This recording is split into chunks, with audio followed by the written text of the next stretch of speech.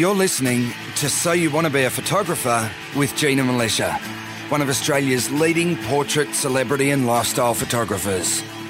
With over 25 years experience in the industry, Gina is a pro photographer who regularly travels the world shooting for some of the country's top magazines and advertisers.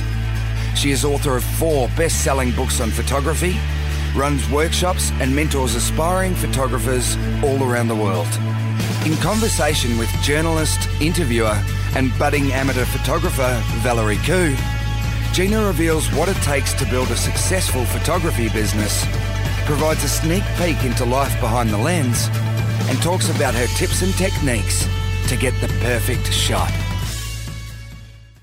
Hello, everyone, and welcome to episode 216 of So You Want to Be a Photographer. My name's Valerie Khoo, and I'm here with Gina Militia. How are you, Gina?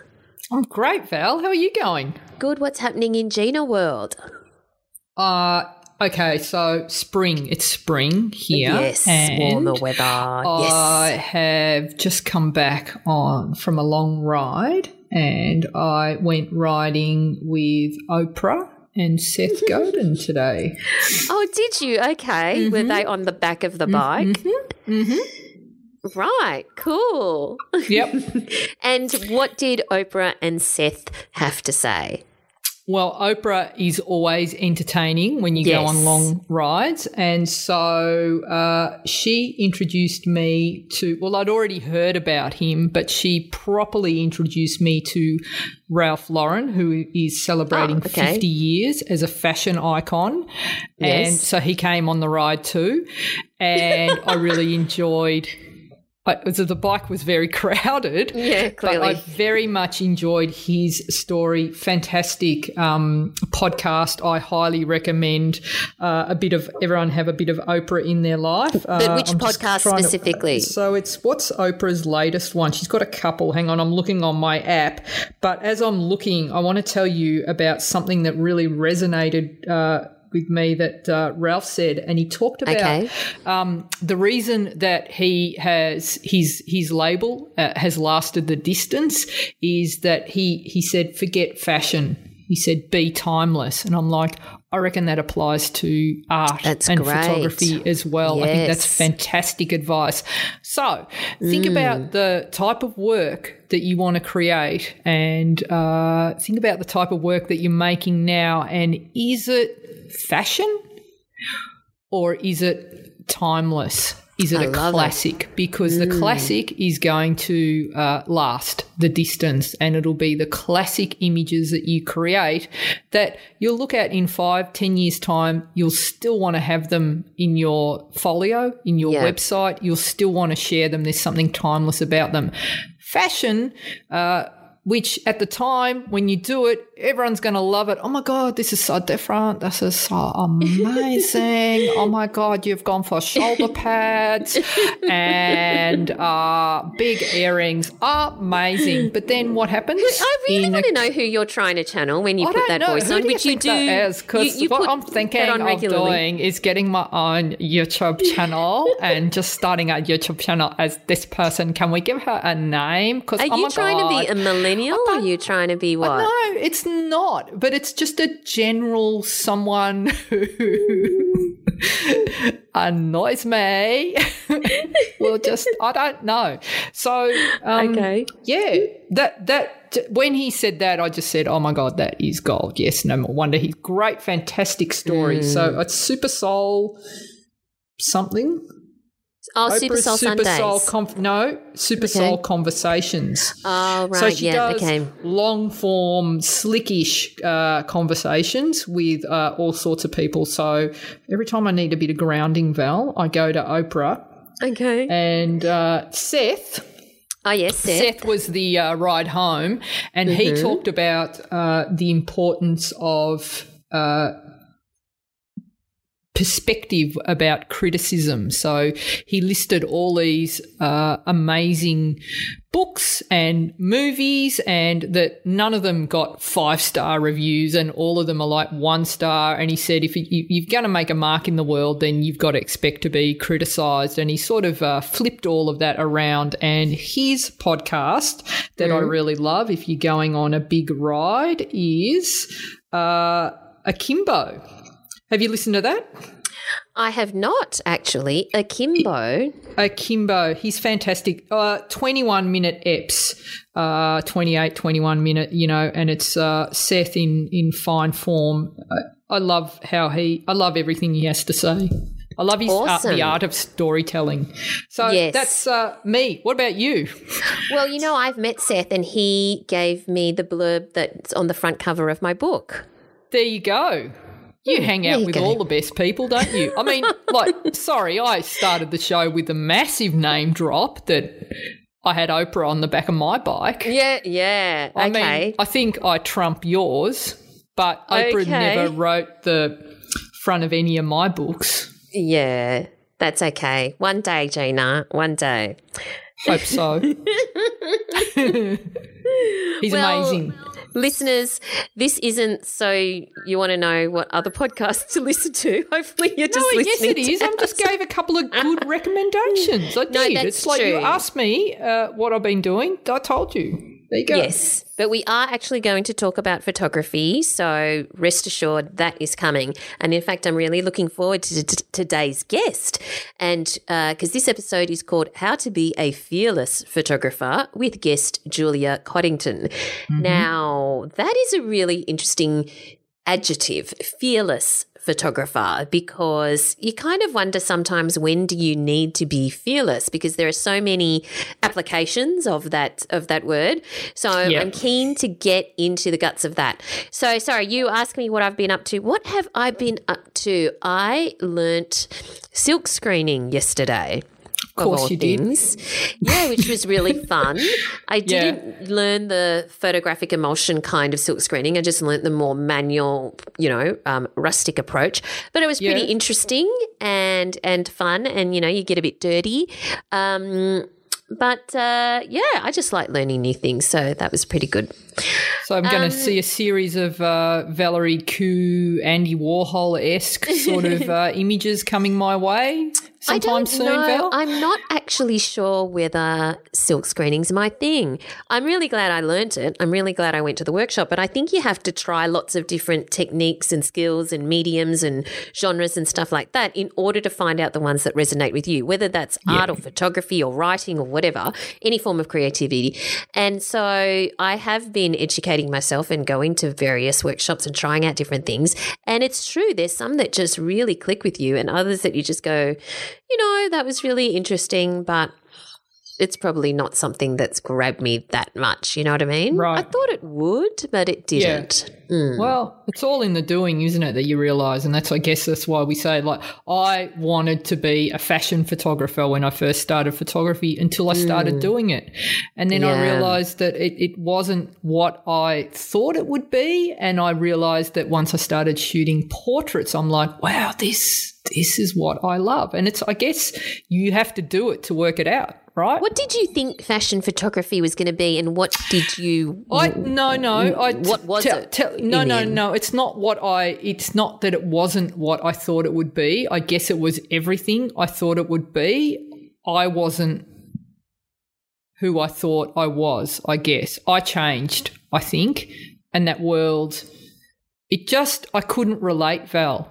Yeah, is my honest answer, and I felt a real disconnect with the images. I wanted more from my image. I mean, there are so many different types of fashion photography, but I think what I was attracted to wasn't what it was. And so it was, I wanted to be creating different kinds of images. And so I needed that interaction with the person that I was photographing for me to feel fulfilled. And I wasn't getting that with fashion. But a lot of people who do fashion find that it does fill them up because they're able to communicate in a different way. Just wasn't for me. Interesting. Okay. And I understand you've also been busy with new tutorials on working with Naked Flash. Is that right? What is so exactly Naked Flash? About that. In case it's like, there's... do you hold the flash when you're naked? Because that could be also, that could also qualify as Naked Flash. So, you get a lot of reflector depending on how pale you are. It depends on the time of the year for me, Val. So Naked Flash, no modifier, just using the actual bare flash as a modifier, and you can still shape that light. So this is a tutorial on that, and quite an extensive one. So for the Gold members, that'll be out, I think, next week. So, check that out. And if you want to be a member of the Gold community over at GinaMilicia.com, it's an awesome community, and here's a little bit of information about it.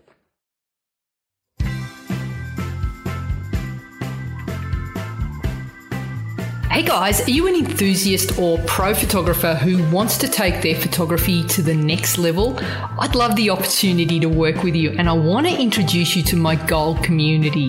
The Gold community is an educational resource where members get access to photography courses and regular tutorials. There's over 200 tutorials, with more being added each month. In these tutorials, I take you on set with me, and I share my thought process behind scouting locations, posing and directing models, lighting and post-production. You get to see the entire shoot from start to finish, from surface in Sri Lanka using a single speed light to character portraits on the streets of Sicily using daylight, or high-end studio shoots where I share all my posing and connecting hacks. There's also regular photo critiques, monthly live calls, and heaps more. As a member, you'll also have access to my exclusive Facebook group and online forum, where you'll be able to connect with other members from all over the world. So, what are you waiting for? Join the Gold community today and start taking the kind of photos you've always dreamed of. You can check it out at GinaMilicia.com. All right, moving on to this week's topic, how to be a fearless photographer with guest Julia Coddington. What have you got for us this week, Gina? Yeah, so Julia Coddington is an amazing street photographer, and I've been following her work for quite a while now, and it just stands out. Beautiful style that she has. There's some examples of her work in the show notes. Also, I think it's just a good idea before you're listening to these episodes to go and check out the photographer's work. So you've got a sense of the images that we're talking about in the show. So she uses colour so beautifully in her street photography, and also has such a beautiful sense of style about her. And the thing that I love about Julia is that she is such a fearless photographer. So just a bit about her, like she's like an Australian photographer. She's based in Sydney, and she really gets up and in amongst the people that she's photographing, like so close it makes me nervous. So I was really keen to find out about that. She's a multi-award winner. Her work has been shown around the world. She's also judged street photography festivals around the world, and exhibited around the world as well, including like Paris and London and all the hot spots. So amazing stuff. And in this interview, we're going to talk about how she got into her career, and she did start a lot later in life, like in her late 40s when she really started taking this seriously after the kids were a bit older, which is a common story I find with a lot of people, because it's like you've got a sort of, or people are getting the career bit out of the way, and then they're looking to having a sea change, like you, I guess, Val. It's like you did your writing, and now you're branching out and getting into your art. So it's quite common. And she talks about how she developed that strong style that she had overcoming fear as a photographer, which is, I think, a big one for, like, I think everyone that is starting out asks that question. But how do I get over that fear of approaching people or getting those shots? And also, one thing that was so interesting that she talked about was the advantages of being invisible as an older woman, which is something I think that older women do notice, that as you get older, suddenly you do kind of blend into the background, or people aren't paying as much attention. So Julia likes to use this to her advantage and get some amazing shots. And then she also talks about the importance of knowing your rights as a photographer, how to develop confidence, and she oozes confidence when she shoots. And also something that Donato Di Camillo also touched on when I interviewed him, that street smarts and developing that as a photographer, knowing who to approach and who to leave alone. And also she delves into the way that she works her shots. Like, I got right into her head. I have to know all this stuff, Val. So we got right into her head and wanting to know how she's getting in there and thinking about the ideas and coming up with stuff and working those shots and the workflow. So shares lots of amazing insights in this interview. Shall we have a listen? Let's listen. Julia Coddington, welcome to the show. How you going? Great, thanks, Gina. It's a lovely Monday morning here where I am. And where in the world are you? I live in Austinmere, New South Wales, Australia, which is just south of Sydney. It's on the coast and it's just paradise. It's beautiful.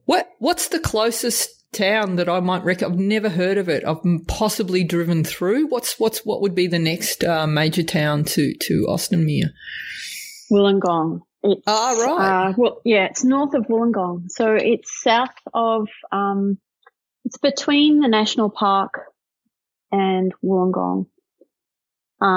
It's right on the coast. There are beautiful beaches, and we live just up on the escarpment, so in amongst the trees. And is it a big town? No, Austinmere itself is about 2,500 people. So you all know each other? Almost. Yeah. Almost. We know lots of people. We recognise lots of people. And then there's another town just down the road called Thirroul, which is a little bit bigger. And Austinmere and Thirroul are kind of joined together. And so is it like most coastal towns, sort of sleepy through the winter, and then it like you get all the tourists coming up in the summer? Yeah. It's very sleepy in the winter, although on the weekends in the winter we still get quite a lot of traffic from Sydney, Western Sydney in particular, because it's quite close to Western Sydney. Right. Interesting. Yeah. So I love your work. It's beautiful.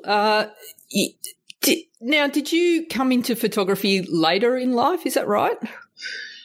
Yeah. I mean, I've always loved photography, and I've always had a camera. So even, as a kid, I always had a camera, a little Polaroid, or, those little Kodachrome Instamatic cameras that we used to have, the 110 format. The cartridge that was. Yeah, the 110 format cartridges. Yeah. And then as I got older, I got an Olympus OM10, I think, when I was in my early 20s. Yep. And had that for quite a while. And then sort of, lost interest, or didn't have the time when I had the kids, because that consumed me. And I was just mostly taking photos of them. But then I developed my interest again when my oldest child got into photography, and I got another DSLR. It was just sort of at the start of digital cameras. So around 2000, something like that.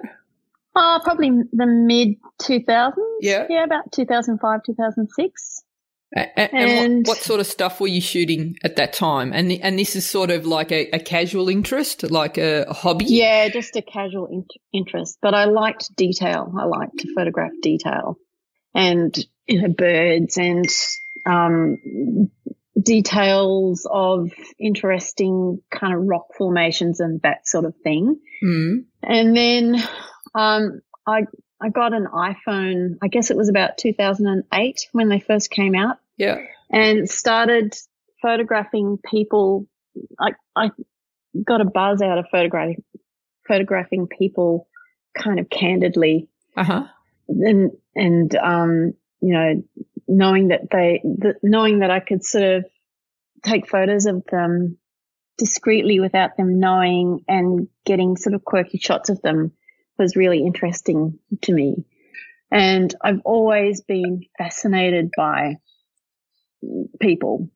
Even as a kid, actually, I used to always take lots of photos of you know, my family and friends. Without them knowing?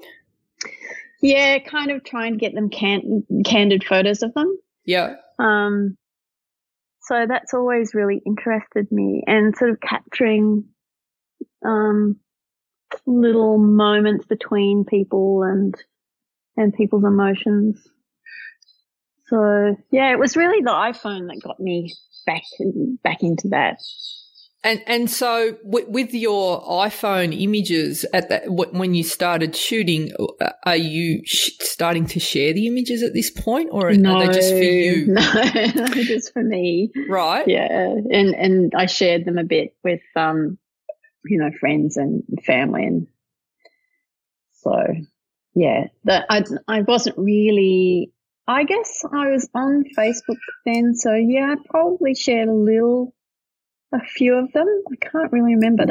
I would have to look back through my Facebook feed and see if there are any on there. So how did that evolve? How did taking iPhone images develop into the type of stuff that you're doing now, where you're, you know, recognised across the world for your beautiful style? So how do you get from someone taking iPhone images discreetly of people to where you are now? How did that happen? Well, I was able to start traveling as the kids got older. I was able to start traveling, and so my partner Jerry Orkin and I went on a couple of big sort of round the world trips starting in 2012, and we were actively taking photos then of people in the street.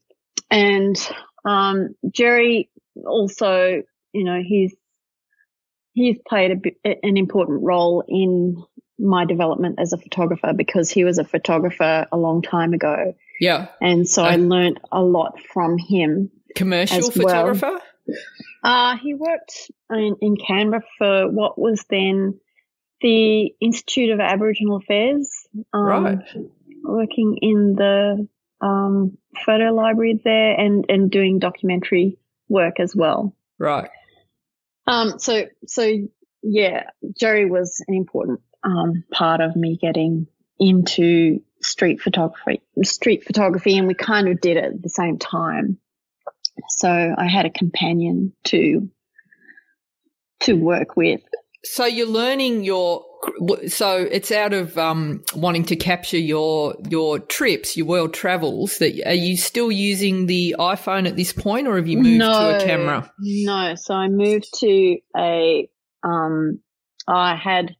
had a Canon, and then I switched to Pentax.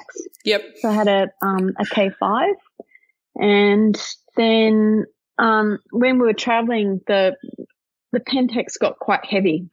Yeah. And so we wanted something lighter and easier, and so we switched to we got a little Olympus pen each. Yep. And that was good. And then from there, we sort of both moved to Fuji. So we both use Fuji now. So now you're on the mirrorless. I've just started dabbling in mirrorless in the last year. And, well, you've got a lot of options now. I've got a lot of options. I still feel very klutzy using this camera. I do love it. I love the freedom that I've got the X100F. I love the freedom that it gives me. It's so discreet. Yeah. People don't take me seriously when I'm walking around with this camera, which I love. Exactly. So yeah, I'm excited for the future. Now, So, all right. When you're there, like 2012, you kind of it's more self-taught. What is your background? What were you working as you're learning the photography? So I did art at school right through to year 12. So I've always had sort of an artistic flair, and then I studied landscape architecture. I did an honours degree in geography and history, and that was completely useless. So then I decided to do a graduate degree in landscape architecture, and there was a heavy emphasis on design. Right. So, and that I've always been quite good at graphics and design. Yeah. And I think that that's very helpful. It does. It comes through in your work. You can see there is something kind of architectural in your images. Maybe how you layer or the composition, but there's definitely that design background. Do you think that's influencing how you see? I think it definitely influences how I see. I like to keep things really clean and crisp and simple. Yeah. Without a lot of mess. Yeah. And it makes the image more, it makes it stronger, I think. Yeah. And I like strong, simple, colourful images. So as you're doing like the work, learning how you want to see and the stories that you want to tell, what sort of stuff are you doing to teach yourself, all the elements of photography, like in terms of processing images and even just the shooting style? Is it a matter of doing a shoot, going, checking it out, taking notes for yourself, or like what's your work process like in those last in this last 6 years? Because you've got this a really distinct style now. I imagine that wasn't the case when you started. So how did that evolve? What's the process? How can you describe that for us? Yeah, it has evolved, and it's just every photographer evolves in a similar way and develops their own style. And I think I did a couple of workshops, and that, I think workshops are really valuable in helping you develop as a photographer, and also trying to work out your style, individual style as a photographer. Not necessarily from the person who is teaching you, but just learning about, composition and content and all of the essential elements in photography. It's that's the way you kind of develop your own style, and you see it. There are things. People react to certain photos that you take, and they're the photos. And if they're the photos that you like, that you that you are attached to, you sort of keep doing that sort of thing. Mm-hmm. And I think, that the work that I've done down at my local swimming pool in Ostermere, which is just a little beach pool, that's what really got me started in terms of my current style, that sort of strong composition with layering and that sort of thing. The pool was a very important place and setting. Yeah, it's for the development of my style. beautiful images, and they really went to me, they look nostalgic. They remind that, like, that's what summer feels like to me, or looks like in my memory. And it very Australian look to those images, with the beautiful blue skies and the tanned bodies.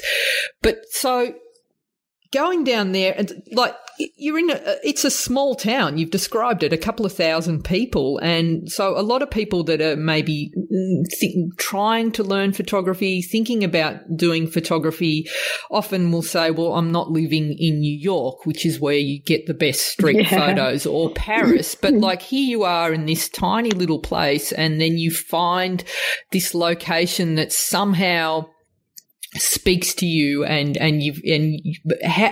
what is it? Are you going there every day and just shooting and reviewing your shots, posting, getting the feedback? How does that look? So in the middle of winter, unless it's a warm winter, there's no one there. Right. Not even someone walking a dog? Oh, yeah, but that's not my style of photography. No. I like people. Yeah. Lots of people in my photos. Yeah. So in the summer and in the autumn and the beginning of spring, there are lots of people there in the summer, and lots of people come there from Western Sydney. So it's not just the locals that are there all the time. You get this ethnic diversity. Yeah. And that's what I get excited about, because that's what Australia is. Yes. And it's like this little, it's a tiny place. Ostomy is a tiny place. But everybody from Western Sydney, well, not everybody, but, people from Western Sydney come to this little kind of oasis.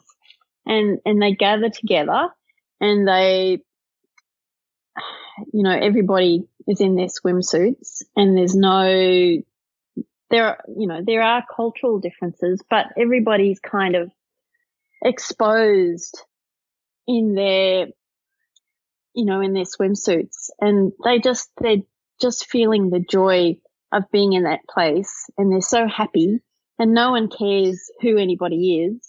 Yeah. And it's like this melting pot. Yeah. It's like it's two swimming pools, and everybody's in them, and it's like a melting pot, and everybody is having fun, and I just love to go down there and capture that. I just love to capture the fun and the joy that they're having, and that sort of sense of place. Yeah. It's a really special place. Now, your style, you are so close. Like, from when I'm looking at your image, I'm like, you're right on top of people. You're right next to them. You shoot very wide, so you need to be close to fill the frame. That's right. That style, you don't just pick up a camera and walk up and a couple of millimeters from someone. How did that evolve for you? Did you start shooting further back and then look at the images and go, I need to be closer?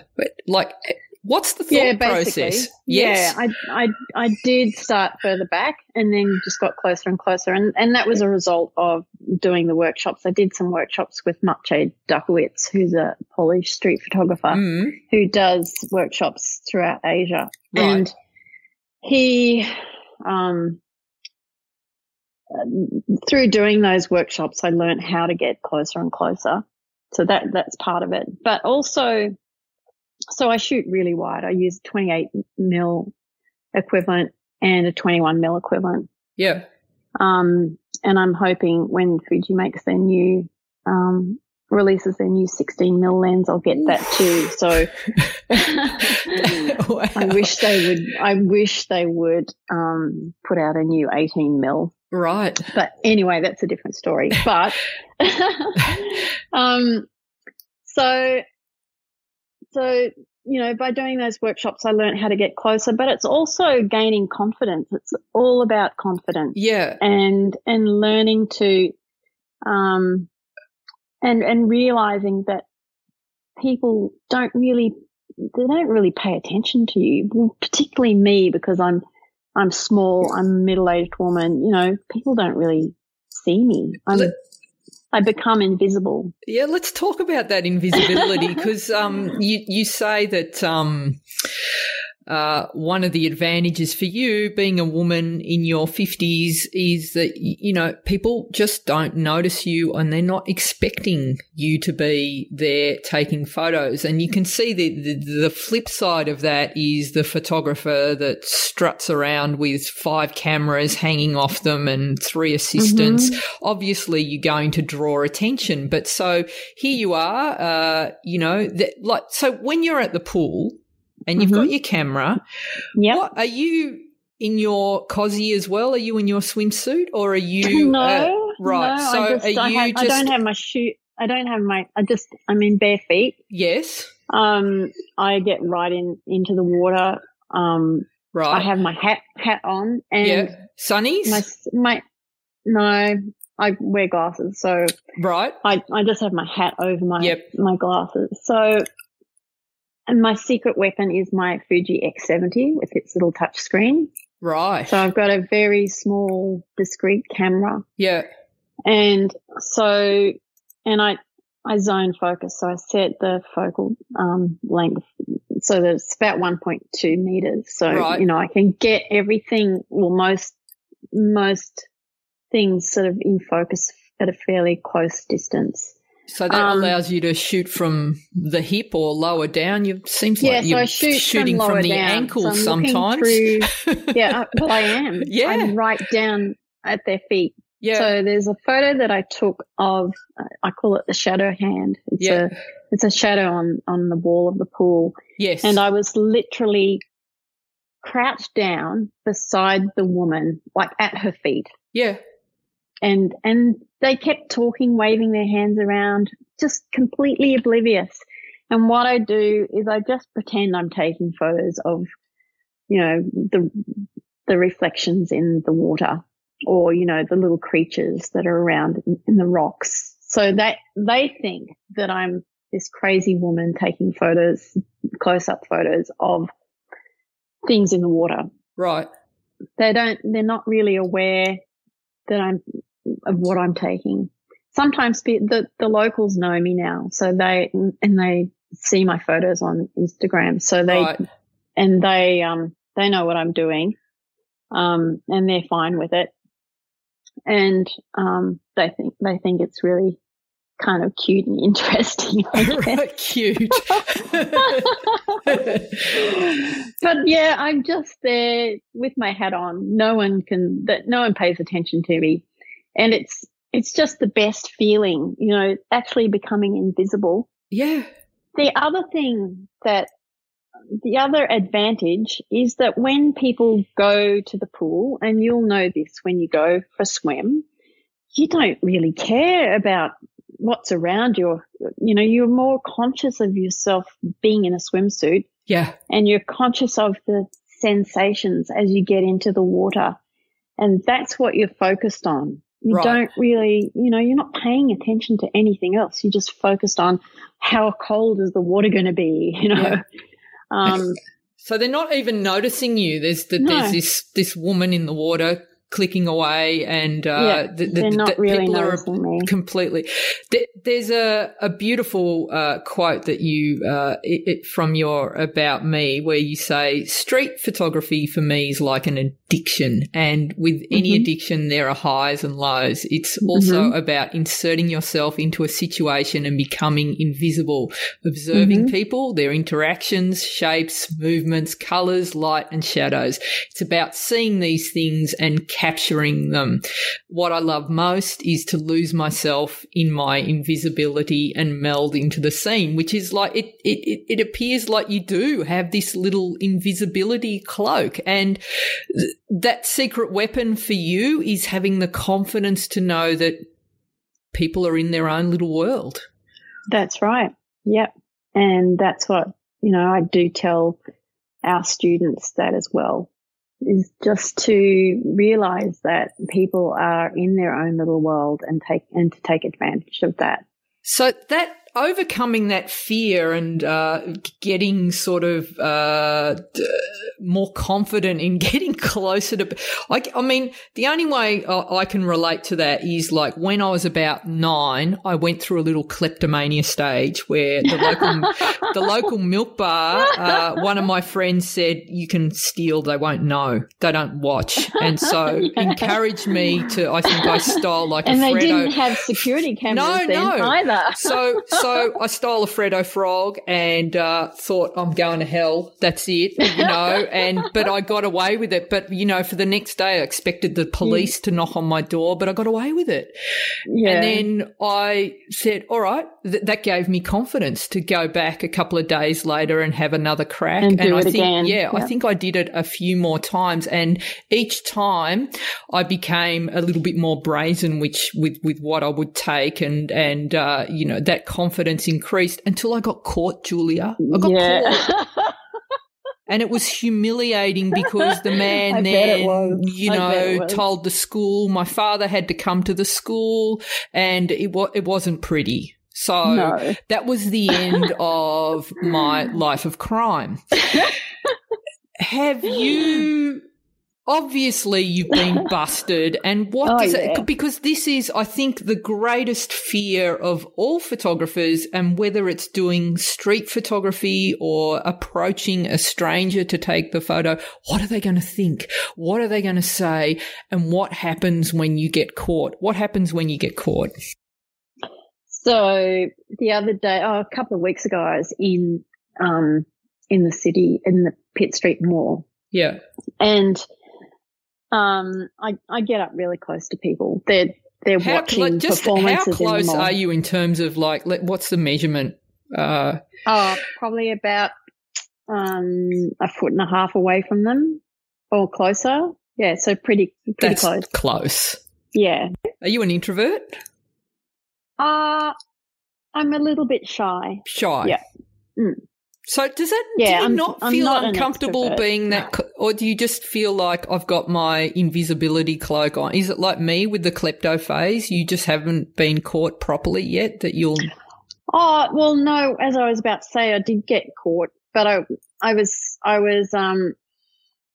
a guy there with his kids and in a pram, and he thought I was taking photos of them. I actually wasn't. It was really funny because I wasn't taking photos of the kids because I'm a bit wary of taking photos of kids with particular people. You can tell which people to steer clear of. That's interesting. Anyway, yeah. So anyway, he came up to me and he said, "Did you take a photo of my kid?" And I said no, which was the truth. Yes. And he said, "It's illegal to take photos of children." And I said, no, it's not. No, it's not illegal in the state of New South Wales. If you're in a public place, you can take photos. And he kept saying that it was illegal. It was illegal. And I kept saying, no, you need to Google it and check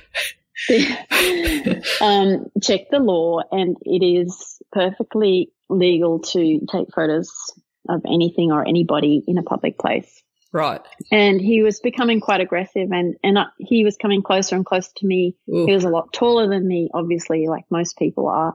And I continued to get closer and closer to him. Really? And because, people who are taller than me like to stand over me because I'm short. And so I was trying to counter that by getting closer and closer to him. And because he was threatening me. And so I just got really close so that I was touching his body. Wow. And I said, no, you are incorrect. And he said, I'll call the police. And I said, you go ahead, you call the police. And then, I don't usually like to confront people. I like to tell them what I'm doing, that I'm a street photographer and this is, what I'm doing is important. And it's a form of art, et cetera, et cetera. But he was quite threatening. And so this is the way I dealt with it. And And it worked, and he backed off. Wow. So you stood your ground? You got the confidence, you know what's right? I stood my ground, yeah. Wow, that's impressive. And if you know what's right and you have the confidence and you feel that what you're doing is important, which I do, yeah, then, you know, you don't need to feel afraid. And you are fearless. I have become fearless, yeah. Yeah. Is there any situation, like, are you ever second guessing? Are you saying, no, I can't take that image? Or have you just managed to work out a way to block that inner monologue that I think stops a lot of people from that's a great shot. No, I'll get caught. Do you just not have that? In most cases, I don't have that. But in some situations, you know, as I was saying before, there are certain people that you will not get too close to because you can just get a vibe from them that it's not safe to get too close. So I interviewed Donato Di Camillo, who's I listened to that the other day, and he talks great. about the same thing, that he developed a sense of street smart. And I think, do you think that is the more you shoot, you get a sense of it's just the way they carry themselves, or something in their energy that you get that a warns second you? Sense. Yeah, definitely have a second sense, and that comes, as he was saying, it comes about through experience. Right. So I guess you didn't have that as well, like when you were starting. This is a muscle that you can definitely train. Most definitely. All right. So let's talk about the work itself, developing that shooting style. When you're going out, so you've got a choice. You've got the hometown that you're going back to that same location, which I think is a beautiful thing. And even like when I travel myself, I try and base myself in the one little city for several days, and I find myself going back to the same location, morning, noon, night, afternoon, different weather. Same. And it's just like this, that there'll be a certain backdrop that I continue to go back to. And then it's like the people of the town are like the changing actors that come onto the stage. Did you have that same sort of, so you'll find that there is a particular location. What are you looking for in that location when you're there? Down at the pool? Yeah. So more and more I'm looking for layers and, and trying to separate the subject. Yep. And getting close. And so getting subjects that are just really, that's my challenge now, is to get those layers and to get the foreground layer really, really close. Yeah. But also to get something interesting happening. Right. Because it's all very well to get the layers and the subjects separated, but the other challenge is to get something interesting happening in that scene. And is that by now, so like there is probably a good 6 years now that you've been shooting this style of street photography. Do you feel like it is an intuitive reaction, or are you pre-visualizing and willing stuff to come into the scene? Is it just like in the zone and you're just clicking away and like you kind of know you've got the shot, but how does that work? I find I always get better shots when I'm in the zone and sort of really melded into the scene. So down at the pool, it's easy. I just hang out there for hours and hours and just watch groups of people and what they're doing. Yep. And if there's an interesting character, you know, who's doing a lot of, you know, hand waving or expressions, I'll be attracted to that. And so I'll just move around that scene and work particular scenes. So if there's a scene developing, I'll just hang there and probably, you know, just keep taking photos, because when I'm taking photos, that's sort of the warming up and the practicing Right. for capturing that one moment. So you know what contact, you know, if you look at your contact sheets, Yeah. when you're working a scene, there'll always be quite a lot of photos that you take to warm up, to start, and you'll move around that scene, and then you'll finally get it, bang, and then you might take a couple afterwards. But that's what I try and do when I'm down there. So do you know when you've got it, in terms of like you don't even have to look, you feel it? Rather than, you feel it. Yeah, you do feel it. That makes sense. So just like in terms of that day then, like, and in terms of the work that goes into creating the body of work that you've got so far. Yeah. Are you going down every day? Is it as I said, I haven't been down there through the winter. Yep. So when in the winter time, I go to other places. But when I'm working down there in the summer, it's usually on the weekend or Friday. Yep. Because I have to work through the week. Or I'll go down there in the summer. I'll go down there in the afternoons. It's quite a lot of people the locals are down there in the afternoons.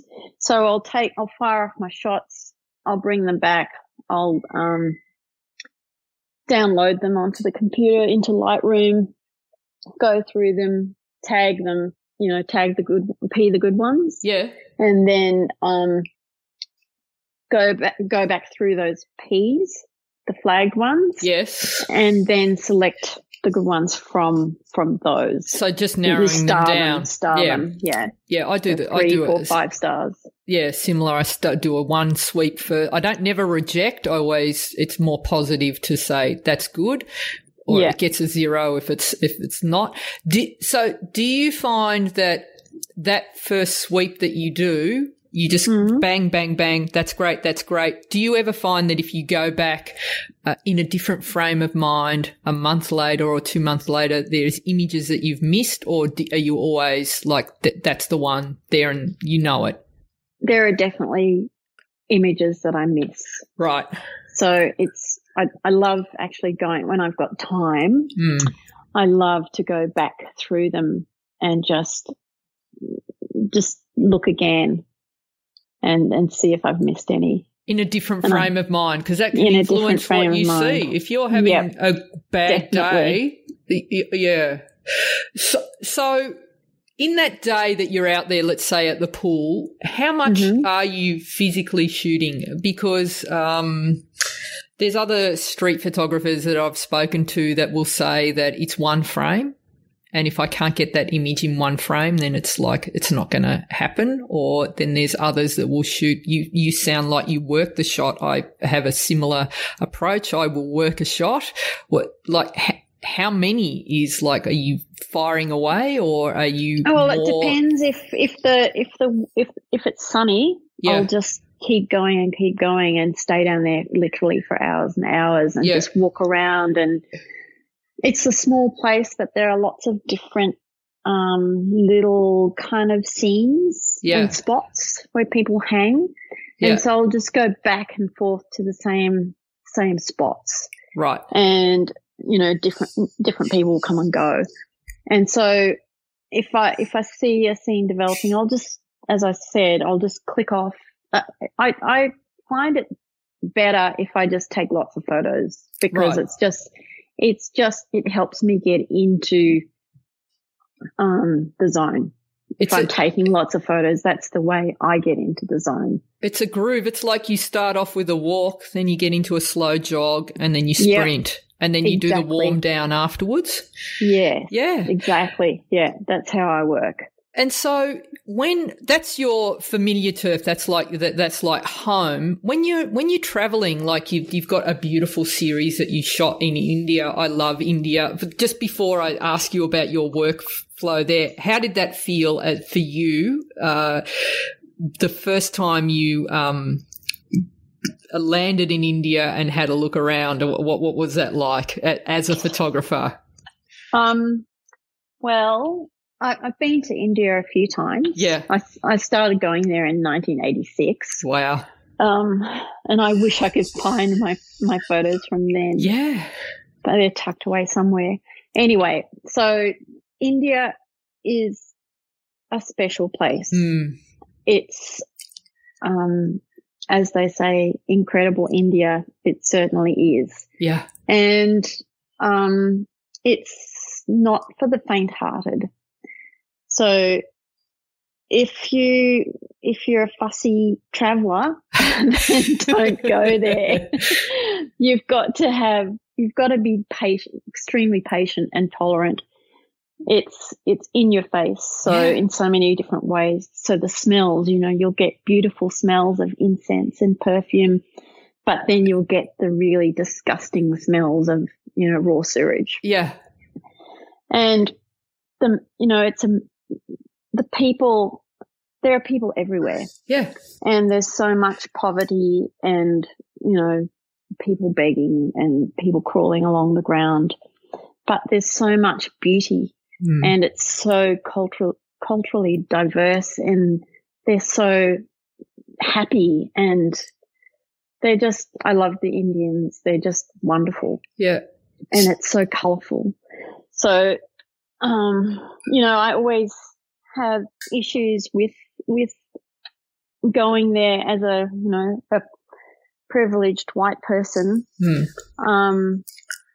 But at the same time, it's a special place, and I love to capture that in my photos. And I love how you captured India. But so for your style, where you do love this sort of clean sense of design, and then India for me is like chaos 24/7. There's always stuff everywhere.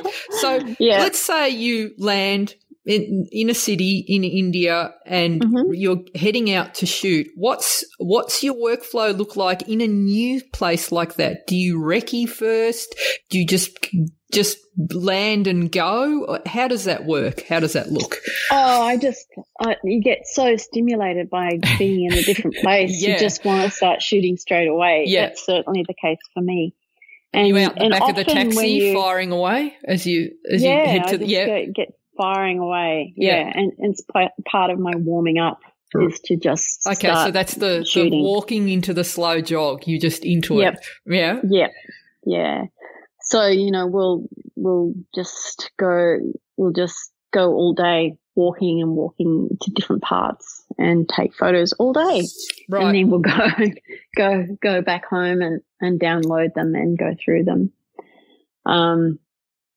We're actually going in November again for a couple of weeks with other street photographers that we know. That'll be amazing. Yeah, so there will be 5 of us going, and Fantastic. we'll do. It's going to be a peer led group, so we're all kind of fairly equal in terms of our skill level, and we will we'll shoot all day, and we'll go back, download and edit, and then we'll peer review our work. That's going to be incredible because you'll all sort of everybody rises because you've got that competition to just keep going. Amazing. Yeah. So you're in there and you do the same sort of workflow when you're in India then. And any other new place that you go to. Yeah. Just the last couple of months I've been a lot busier with work, and I'm doing a photojournalism course as well. So fantastic. So I've had a lot less time to shoot and to, my images get downloaded, but I haven't had as much time to go through it all in the same way I usually do. Right. So lately I've been a little, I haven't put as much stuff on social media because I've just been busier. And so when you're shooting, is there a particular time of day you prefer? Is there a particular style of light that you like to work in, or are you going to try and pull something out regardless of the weather conditions that you have? Or is that the challenge? Yeah, I mean, I try and work in all different light conditions. But my favourite, of course, is down at the pool. It's the afternoon. Yep. The morning or the afternoon, because the middle of the day, particularly in summer, it's the light is so harsh. Yes. Down there. So it's hard to pull anything out of that unless it's a really good action shot. Right. Or, something really quirky happening. But if I'm working I like to also work with light and shadow. Yeah. And you can do that in the middle of the day. So one of my other favourite places is the Pitt Street Mall in Sydney, where you get light, you get that interface between light and dark. Yeah. And so I like to get people's faces in the light, but the rest of the background is all goes to in the black. dark. Yeah. And you can do that in the middle of the day. And so when you're shooting, so obviously it's all mirrorless now for you, is that right? Yes.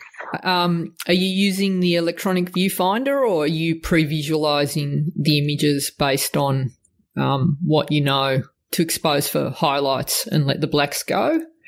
How does that look? Well, I always expose for the highlights. So my settings are I shoot manually. Yep. And so I always set it on my shutter speed on 500 or 1,000. Right. I very rarely go below 500 because I like to freeze movement. Yep. And then I always shoot at f8 or f11, f16, and then ISO. I vary the ISO. So that's my main variable. So that's what you're changing, the ISO.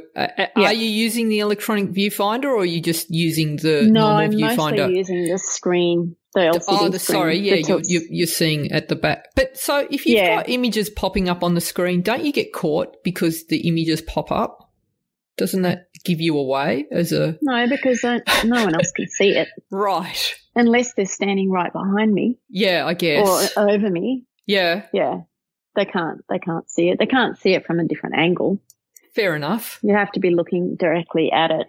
Yeah. Sometimes I use the viewfinder, but I wear glasses and my vision is really weird. Right. I'm extremely short-sighted, but my vision is changing at the moment. And so I have a lot of difficulty looking through the viewfinder, and that's why I mostly use the LCD screen. But the other thing is, when you're using the LCD screen, it can be a way of being more discreet, as well. So you've got the camera down quite low. It's away from you, so people don't think you're taking shots. Yeah, I have it quite low, but I also do lift it up. If I need to get it up, I'll lift it up. Right. But the other really important thing when you're working that closely and you want candid shots, is to not make eye contact with the person that you're photographing. Right, of course. Yeah. That's another thing. So what are you doing? Are you looking away? You're pretending to do something else as you're snapping? Yeah, you look through the person. You look to the distance, into the distance. Just with that in timing and framing, again, is this a muscle that you learn? Like, because I know that learning through all the different sort of forms of cameras that I've used when I started shooting from manual focus to autofocus to, shooting now, that I can tell if my image is in focus. I just feel it. Yeah. Which sounds really weird, but I just do. I just know it's in focus, or I know I've got the shot. It's not a mechanical thing. It's an intuitive thing. The way that you shoot many of your images low down, when you don't really have the advantage of being able to shoot slowly and deliberately, do you just feel that the shot is framed? Is it a muscle that you've trained? Yes, yeah, it's a muscle that I've trained. It's just practice. And it's like a lot of people that see images like yours or other street photographers, it's easy for anyone on the outside to think, well, you're just naturally gifted and you were born being able to shoot in that way. How many misses are there before you got your first one at that sort of, in that style? Oh, lots of misses. That's important you're not showing your misses online, are you? You're not showing the 50 shots before the warm-ups, are you? We're only sharing our good stuff. That's right. It's very important to only show you good stuff. Yes. And that was drilled into me by Maciej Dackwitz. Yeah. He said, only post your best work online. And that's something that I've noticed with you. You don't post a lot, but when you do, it's fantastic. But you're not I don't see you there'll be times when you don't post for a long time and then you'll post something and blow everyone out of the water. So is that a deliberate thing on your part? It's not deliberate. It's just like just time. It's just time thing, is it? Yeah. Yeah. It's because, as I said, the last few months I've just been really time poor and I haven't been out shooting as much, and it's extremely frustrating for a street photographer because we do have this addiction. It is an addiction. We just have to get out there. We have to get out there. But it's so frustrating. It's also, living in a small place. It's where there aren't many people, and it's winter. It takes time to go to Sydney. We have to get on the train and get up there, and and we're there Saturday, sometimes Sunday, and so our weekends are consumed with photography. Yeah. And some weekends we have other things that we have to do, unfortunately, other than taking street photos. Yeah. But now the weather's warming up. I hope to get back down to the pool more regularly. Get out there and feed that addiction. Yeah, and then the trip to India, I'll have more photos to post, hopefully. Oh, that'll be amazing. I look forward to that. And so just before I let you go, what would be some advice you would give someone who's maybe thinking about getting into this sort of style of photography? What sort of advice do you give new photographers coming up now? Well, if you are interested in street photography, be very, very, very careful because it is very addictive and it consumes you. And that's not a bad thing. You have to have a very supportive family. Right. Because you will be away from them a lot. Yeah. So I'm lucky because Jerry's also a street photography addict. And so, right. I don't have that issue, but I know other people who do have that issue. But the word, I guess, my advice is to get out and shoot as much as you can. And, everybody says this, get out as much as you can and practice as much as you can. And that in time you'll become more confident. And know the law. Don't be afraid, and, just get out there and enjoy it because it's a really wonderful way of, if it's like, a form of mindfulness when you get into the zone. I don't know if you. Yeah. I agree 100%. It's so relaxing. And for people who do have mental health stuff, anxiety and depression, it's a wonderful way of helping that. True. It forces you to live in the moment. I think photography in general is a great way of keeping everyone in the moment, because as a photographer you're always noticing things. You're noticing the light, you're noticing how the leaves are moving, you're noticing people, the shadows, and when you're in the moment, watching people and what they're doing. Exactly. You're not worrying about the future, you're not having anxiety, or you're not lamenting the past, which is so I think it's a very healthy thing to do. So the advice, get out there and shoot and not just every now and then, but as much as you possibly can. Yep. And there are lots of online communities out there very supportive with street photography, and I think street photographers in general are very supportive of each other and recognise good work. So I think it's good to get your stuff out there, whether it's whatever your social media platform of choice is. Yeah. All right. So where can people find you, Julia? And if there's anything that I've forgotten, I think you're part of quite a number of collectives. Can you just tell us about those briefly? So I am an administrator of the International at Women in Street community, which was founded by Casey Meshbesher, who is based in Minnesota. She formed Women in Street a couple of years ago, and it's been building and building as a very supportive group for women street photographers. And there's all sorts of things that are going to happen with that in the next so long. We've got some exciting things happening. And then I'm also a co-founder along with Rebecca Wiltshire of the Unexposed Collective, which is a platform for Australian women and non-binary street photographers. Right. Where it's anyone can join, including men. Right. Can join, and we encourage men to join. Right. But we only and we also encourage people from around the world and to join us and support us. But we only feature the work of Australian women and non-binary people, street photographers, on our Facebook page and Insta feed.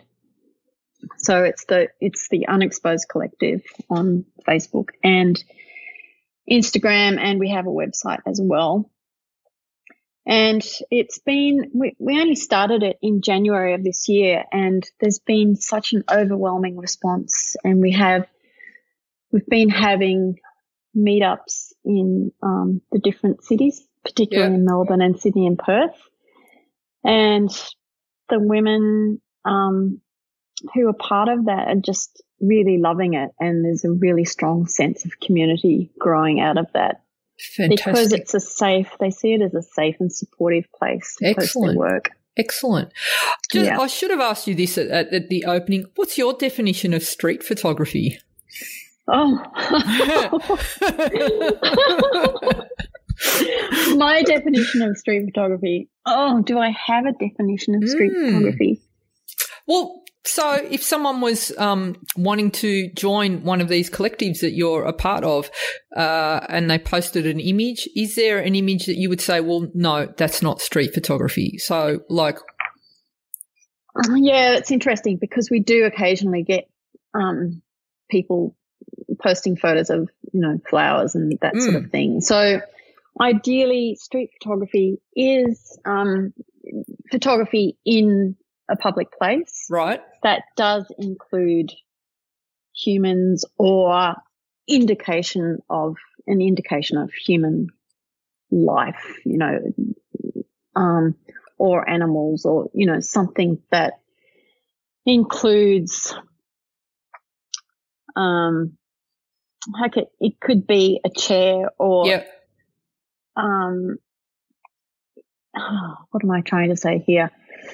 It could, if there's a chair sitting in a street or a public place somewhere and there's a person's shadow in there, or there's a shoe, or, there's a random hand in part of the frame. Yes. Or a bunch of flowers scattered on the ground or something like that. Right. Then that would be street photography still. Right. Me. Is a forest outside? So actually that's an interesting question because someone asked this in somewhere. would it include a forest? I would say yes, because as long as there's what's that question? If you take a photo in a forest, is it street photography? If a bear, if there is something that is symbolic of a human, if there's a human element in some form in that forest, in that photo, so a shoe, for example, lying on the ground an in the abandoned forest. shoe in the forest, then you define that as street photography, not landscape photography. I think that would be a great image, as a great street photography image with a shoe, abandoned shoe in a forest. Is a canoe on a river street photography? A canoe on a river? I mean, that's the other thing is that, you know, what is the difference between a family shot of someone, you know, your family in a canoe on the river? Yeah. Or a shot of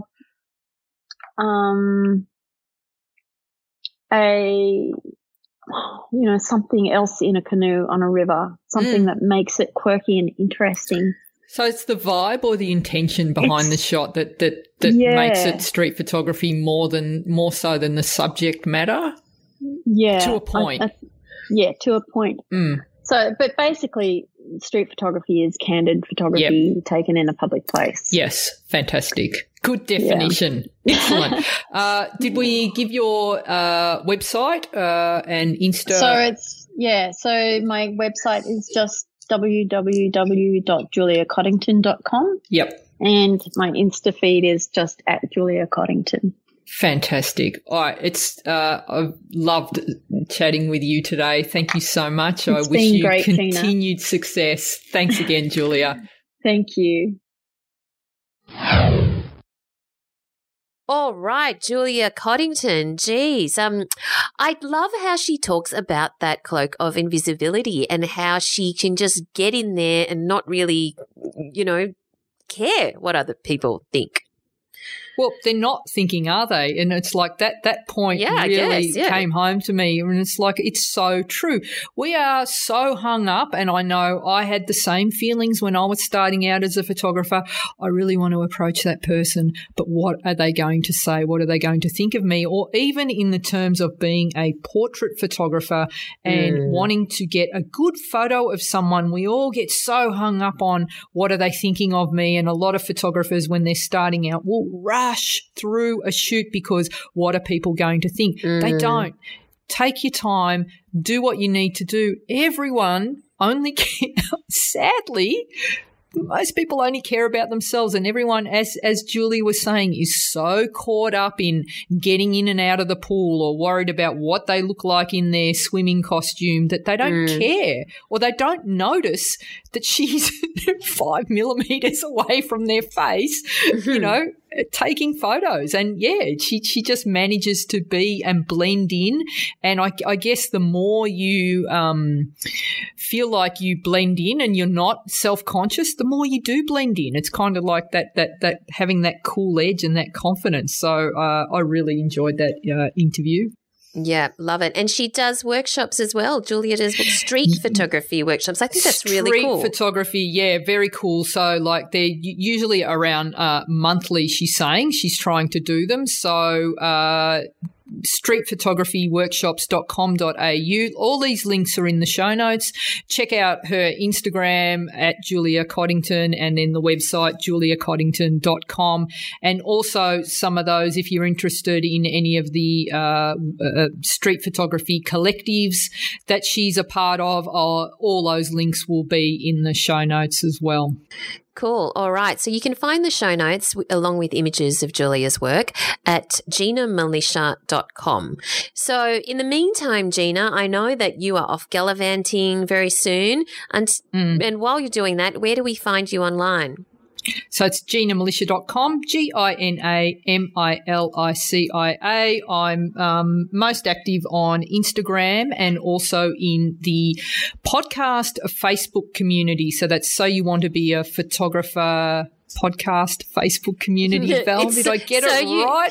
It's So You Want to Be a Photographer podcast community. So just search for that while you're on Facebook and connect with both of us in there. We'd love to have you. It's free to join, and it's great to have people in there from all walks of life, from all over the world. In the meantime, you'll find me at Valerie Khoo, that's KHOO, on Twitter and Instagram.